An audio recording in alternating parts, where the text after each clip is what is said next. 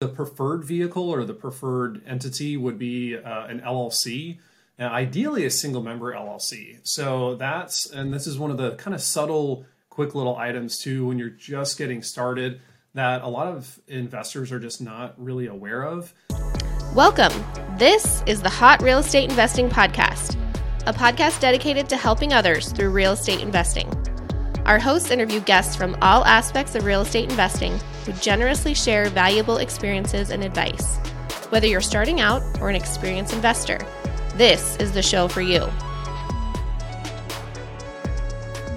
How's it going? My name is Travis Shelton, and welcome to the Hot Real Estate Investing Podcast, where I interview guests who want to help others investing in real estate.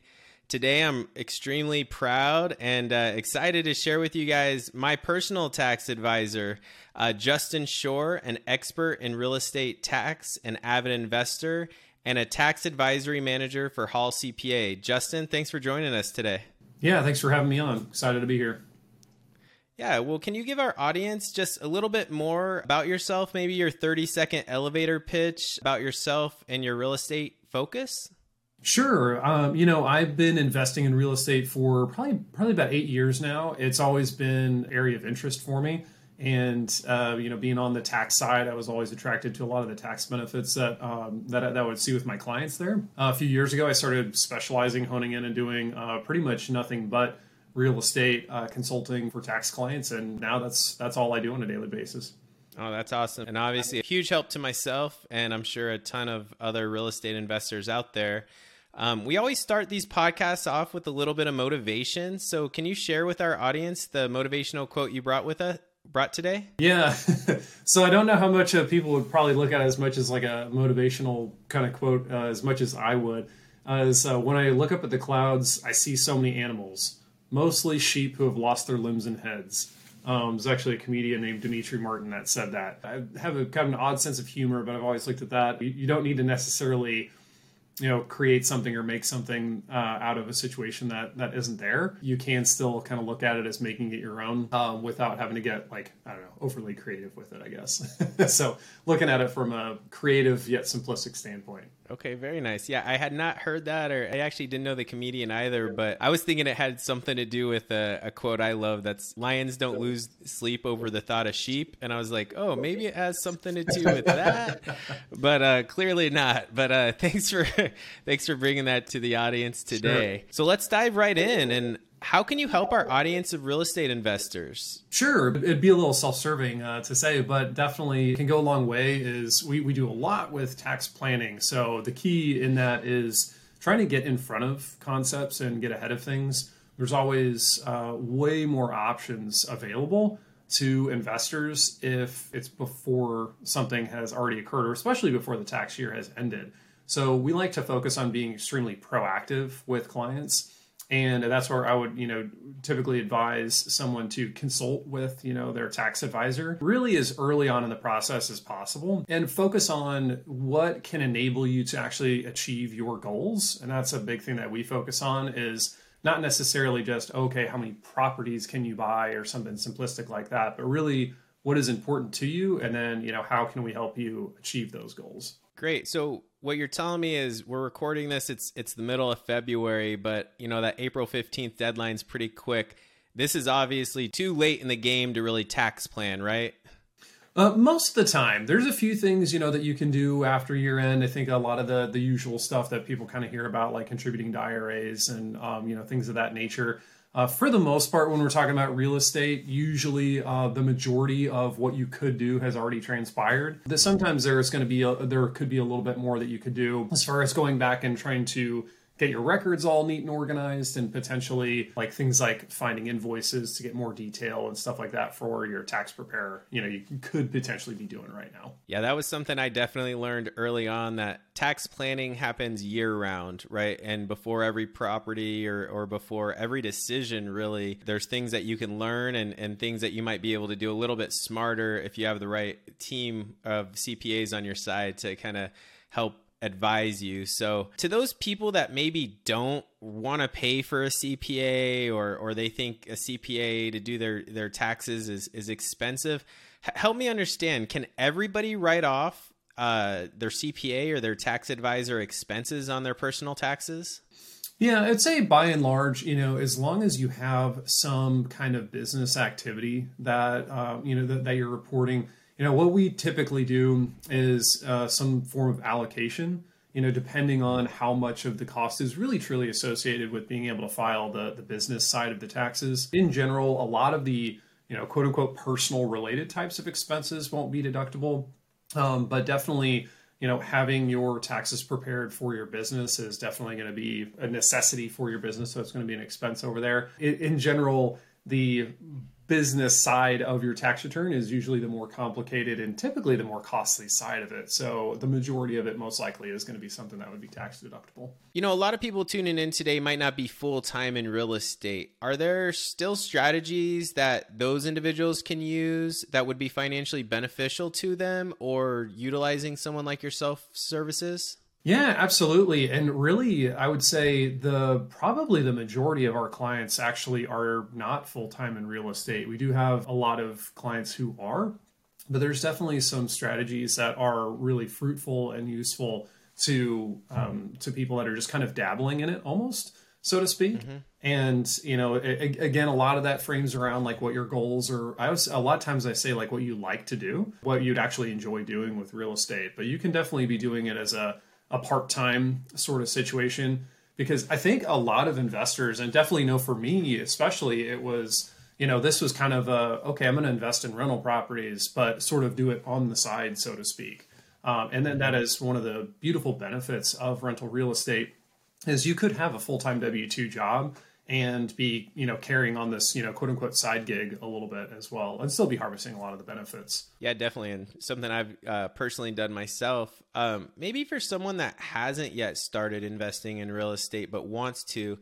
And, I know everybody's an individual case, but let's just say they're somewhat of a high net worth individual. Let's just say about $100,000 a year. So not quite accredited status, but they want to save money in taxes. They're in a decently high tax income bracket, and they're like buying another rental property, inherit another rental property. Maybe one of the quickest or easiest ways to save or to keep more money from the taxes. Sure, absolutely. I would say probably one of the, a lot of times we try to avoid the saying that it's easy necessarily, but definitely sometimes what I say is, what's the lighter lift? Would definitely be investing in a short-term rental, I would say, because as far as the ability to buy just really frankly fewer units, because especially for somebody that is in that kind of income range, you're probably focusing more on really trying to get the most bang for their buck. And they're not maybe necessarily somebody who's going to be buying like 5 rental properties every single year or something like that. So they really need to try and strategically place their capital. I would say short-term rentals are a really, really great area for that, really for a couple of reasons. I mean, on the investment side, typically they do cash flow higher than something like a traditional long-term rental would. But also, it's one of the main areas that they can tap into some very significant tax benefits while still maintaining that full-time non-real estate related type of job like we were talking about. No, definitely. And I know that's one thing you've helped me and my wife out personally on, is kind of transitioning some long-term rentals into short-term rentals to be able to benefit from some of those tax savings. Another question I regularly get asked is about LLCs and the legal entities required for real estate. So what type of legal entity should I use for my real estate properties? Are there benefits between one or the other? And just help me out there a little bit. Sure, absolutely. And this is an area we get a lot of questions on over at the Real Estate CPA. And I even have a lot of my colleagues here just in the local area, like where I invest as well. They're asking me this question a lot. I would say the preferred vehicle or the preferred entity would be an LLC. Ideally a single member LLC. So this is one of the kind of subtle, quick little items too, when you're just getting started, that a lot of investors are just not really aware of. Now, it's definitely worth talking to an attorney about what some of the actual legal ramifications are and what the legal protections are. Of course, my focus being more on the tax efficiency side of things. Mm-hmm. The beauty of the single member LLC, why we prefer that one, it's the most efficient because it's actually considered a quote unquote disregarded entity for tax purposes, which is kind of what it sounds like, where it's pretty much ignored for taxes. So the big thing there is that it prevents you from having to file any additional returns, because if you have a partnership, which partnership is going to just be 2 or more people, you would have to file a partnership tax return in addition to your personal tax return. So that can bring your tax preparation costs up pretty significantly, because like I mentioned before, those business forms are typically a lot more complicated than the individual forms are. So that can raise your costs considerably. Also, the other big thing there with LLCs is the main thing is we want to make sure that there's not rental property that's being held through any kind of a corporation. So the C corporations and the S corporations are the big ones that we're talking about there. And I would say the error or the misstep that we see very prevalently is for rental properties to be placed inside of an S corporation. Sometimes that advice comes from an attorney, a fellow investor, friend, colleague that maybe isn't very familiar with the tax implications. Or we've actually seen that recommended by some CPAs who just aren't very familiar with the subtle nuances in the tax code as they relate to the rental properties. So, but if there was one big key takeaway regarding to entities, I would say if anybody, attorney or CPA is suggesting that you hold your rental property inside of an S corporation, ask a lot more questions and ask for some supporting information, whether it's citations, tax court cases, something along those lines, because 99% of the time it's going to be very detrimental to your tax plan. Okay, so keep it simple, keep it single member LLC. And in a state like Arizona that I live in, those community states, you still might see both people, like husband and wife, on that single member LLC. That's correct, right? That is correct. There are a handful of states. There's 9, somewhat 10, but for the most part, 9 states that are considered community property states, essentially provide this exemption from a partnership filing if the 2 partners are spouses.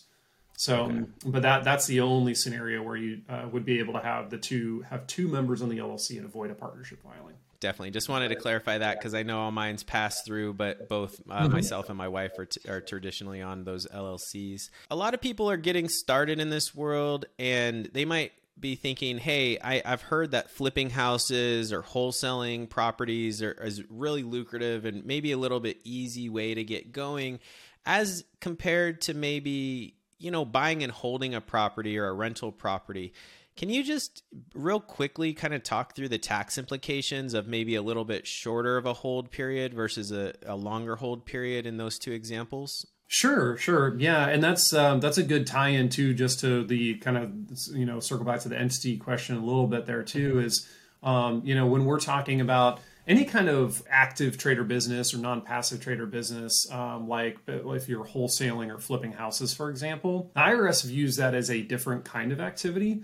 It is still real estate related, so you're still in that same sort of industry. But as far as the type of income that those activities produce is very different from rental income. So the first big thing is that the rental activity is going to be passive. And one of the big benefits that we receive from that passive income is the fact that it's not subject to self-employment taxes. And whereas when you are doing a project like a wholesale or flipping a house, that's actually considered ordinary income, and it's also considered earned income, which is kind of an odd term. It sounds like, how can you have income if it's not earned? But that is one of the goofy terms the IRS uses to confuse a lot of us. But that earned income will be subject to self-employment taxes. Now, why exactly does that matter? Well, self-employment taxes can be an additional 15.3% on top of your federal income tax rate. So like what you were saying before, if you're making $100,000, somewhere around there, your federal income tax rate for, say, like a married filing joint couple with that kind of income, it's going to be about, you're going to be in a 22% tax bracket. But this self-employment tax is actually in addition to that 22%. So that's definitely something you want to plan for and anticipate for holding a little bit of reserve for being able to pay your taxes come springtime. No, that's great. And yeah, I mean, that's a huge tax concern, about 37% if you go and wholesale or flip a property, as opposed to maybe some of the more long-term tax implications of holding on to a property. And now maybe a little bit more of an advanced question for our audience, but one that I actually got yesterday, as I mentioned beforehand, was I've heard if you claim bonus depreciation, and we know there's a step down on bonus depreciation currently now at 80%, do I have to pay that back? What are kind of the implications of bonus depreciation and having to potentially pay some of that back? And how does that look on maybe like a bigger apartment syndication perhaps, or even just like a short-term rental perhaps? Can you help me with that one? Sure. So, a lot of times we'll kind of, the way I've always liked to look at depreciation, it's kind of like getting a no interest loan from the government.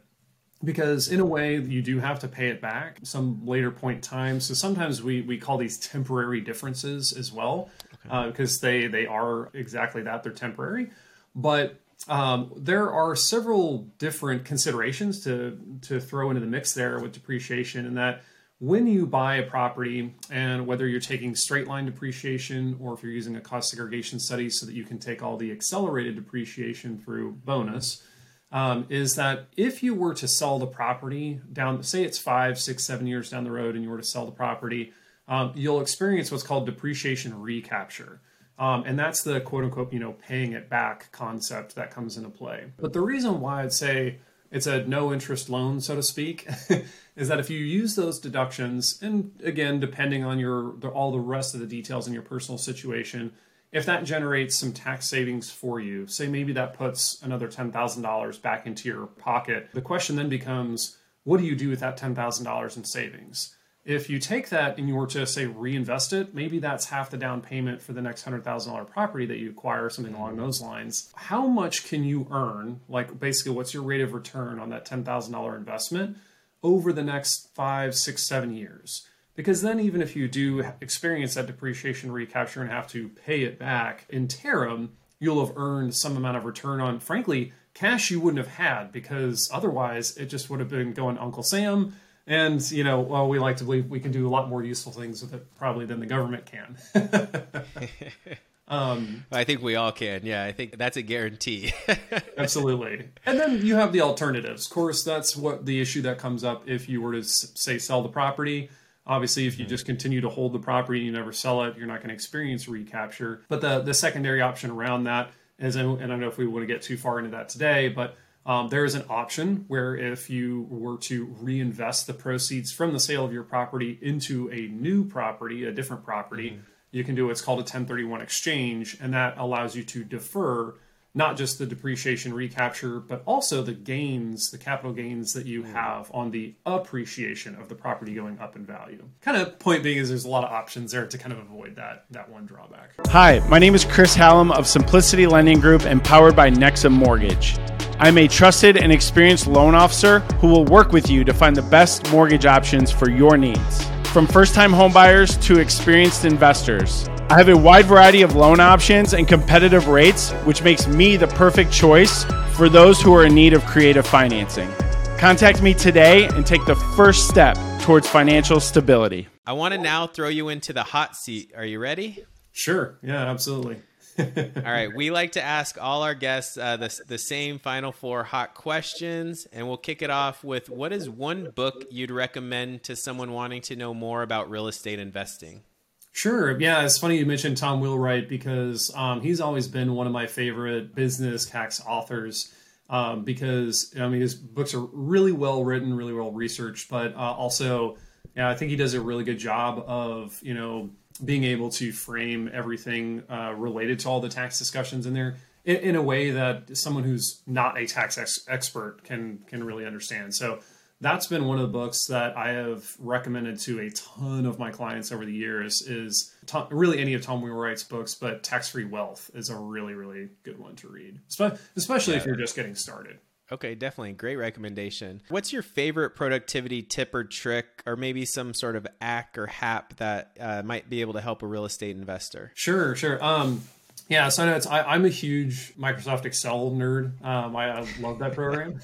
So as far as like software and hacks and things like that go, I've actually shared this with a lot of the people here at the firm. There is a function built into there. If you find yourself, having to type the same thing in repetitively, whether it's, you're building your pro formas and you're typing out net operating income so you can have it look all nice and polished when you take it to your banker to present this deal that you want to close or something like that, is you can basically create shortcuts in there for yourself by going into the settings and modifying the autocorrect options.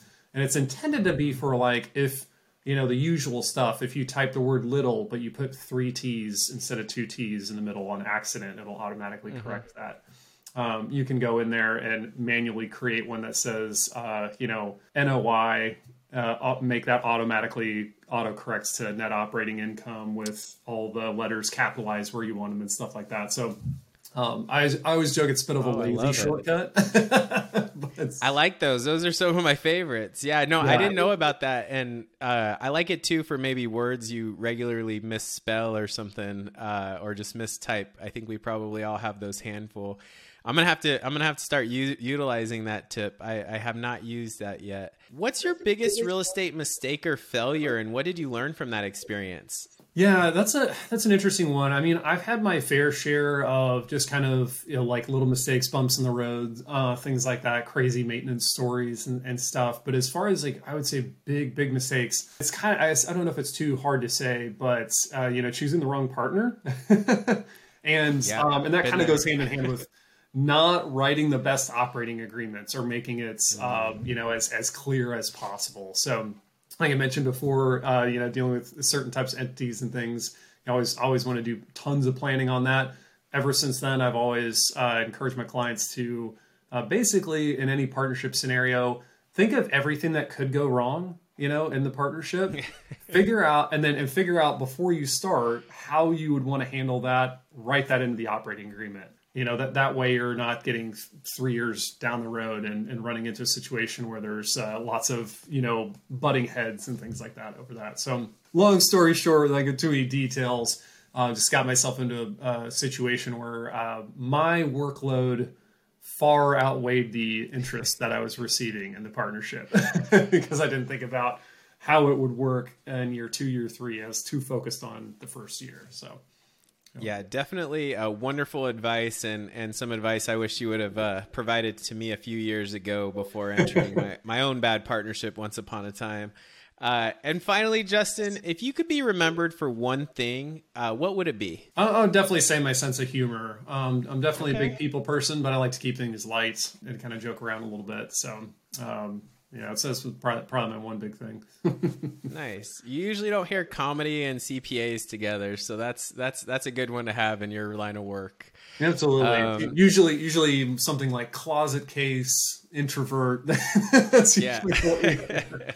So I want to thank you so much for joining us today. And I know you shared so much knowledge and value to our audience. If the Hot REI community wants to connect with Justin, you can at therealestatecpa.com/Justin Shore. And also at the Tax Smart Real Estate Investor podcast. We'll be sure to include those contacts and information in our show notes. This was a lot of fun, and like I said, I'm wearing green. We'll probably share this around St. Patrick's Day, right? About a month before tax season. I think you shared a lot of information to our audience, of those just getting started and how they might be able to save on taxes.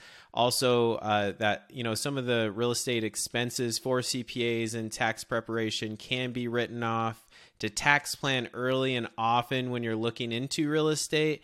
And me personally, you have to have people on your team, a real estate CPA or someone that invests in real estate that's going to be doing your tax planning and also that's going to be there as a true advisor. I utilize Justin and his services and his team regularly to shoot emails to schedule meetings with. And before I do any kind of deal, I'm always trying to identify how can I save more on taxes and keep more money of the money that I earn. So thank you again for tuning in today, and commit to take action this week to move your investing forward. Take care and God bless. Thank you for listening to the Hot Real Estate Investing Podcast. Check out our website, hotrei.com, for additional content and resources. And please take a moment to subscribe and leave a review so we can continue to bring even more value to others through real estate investing.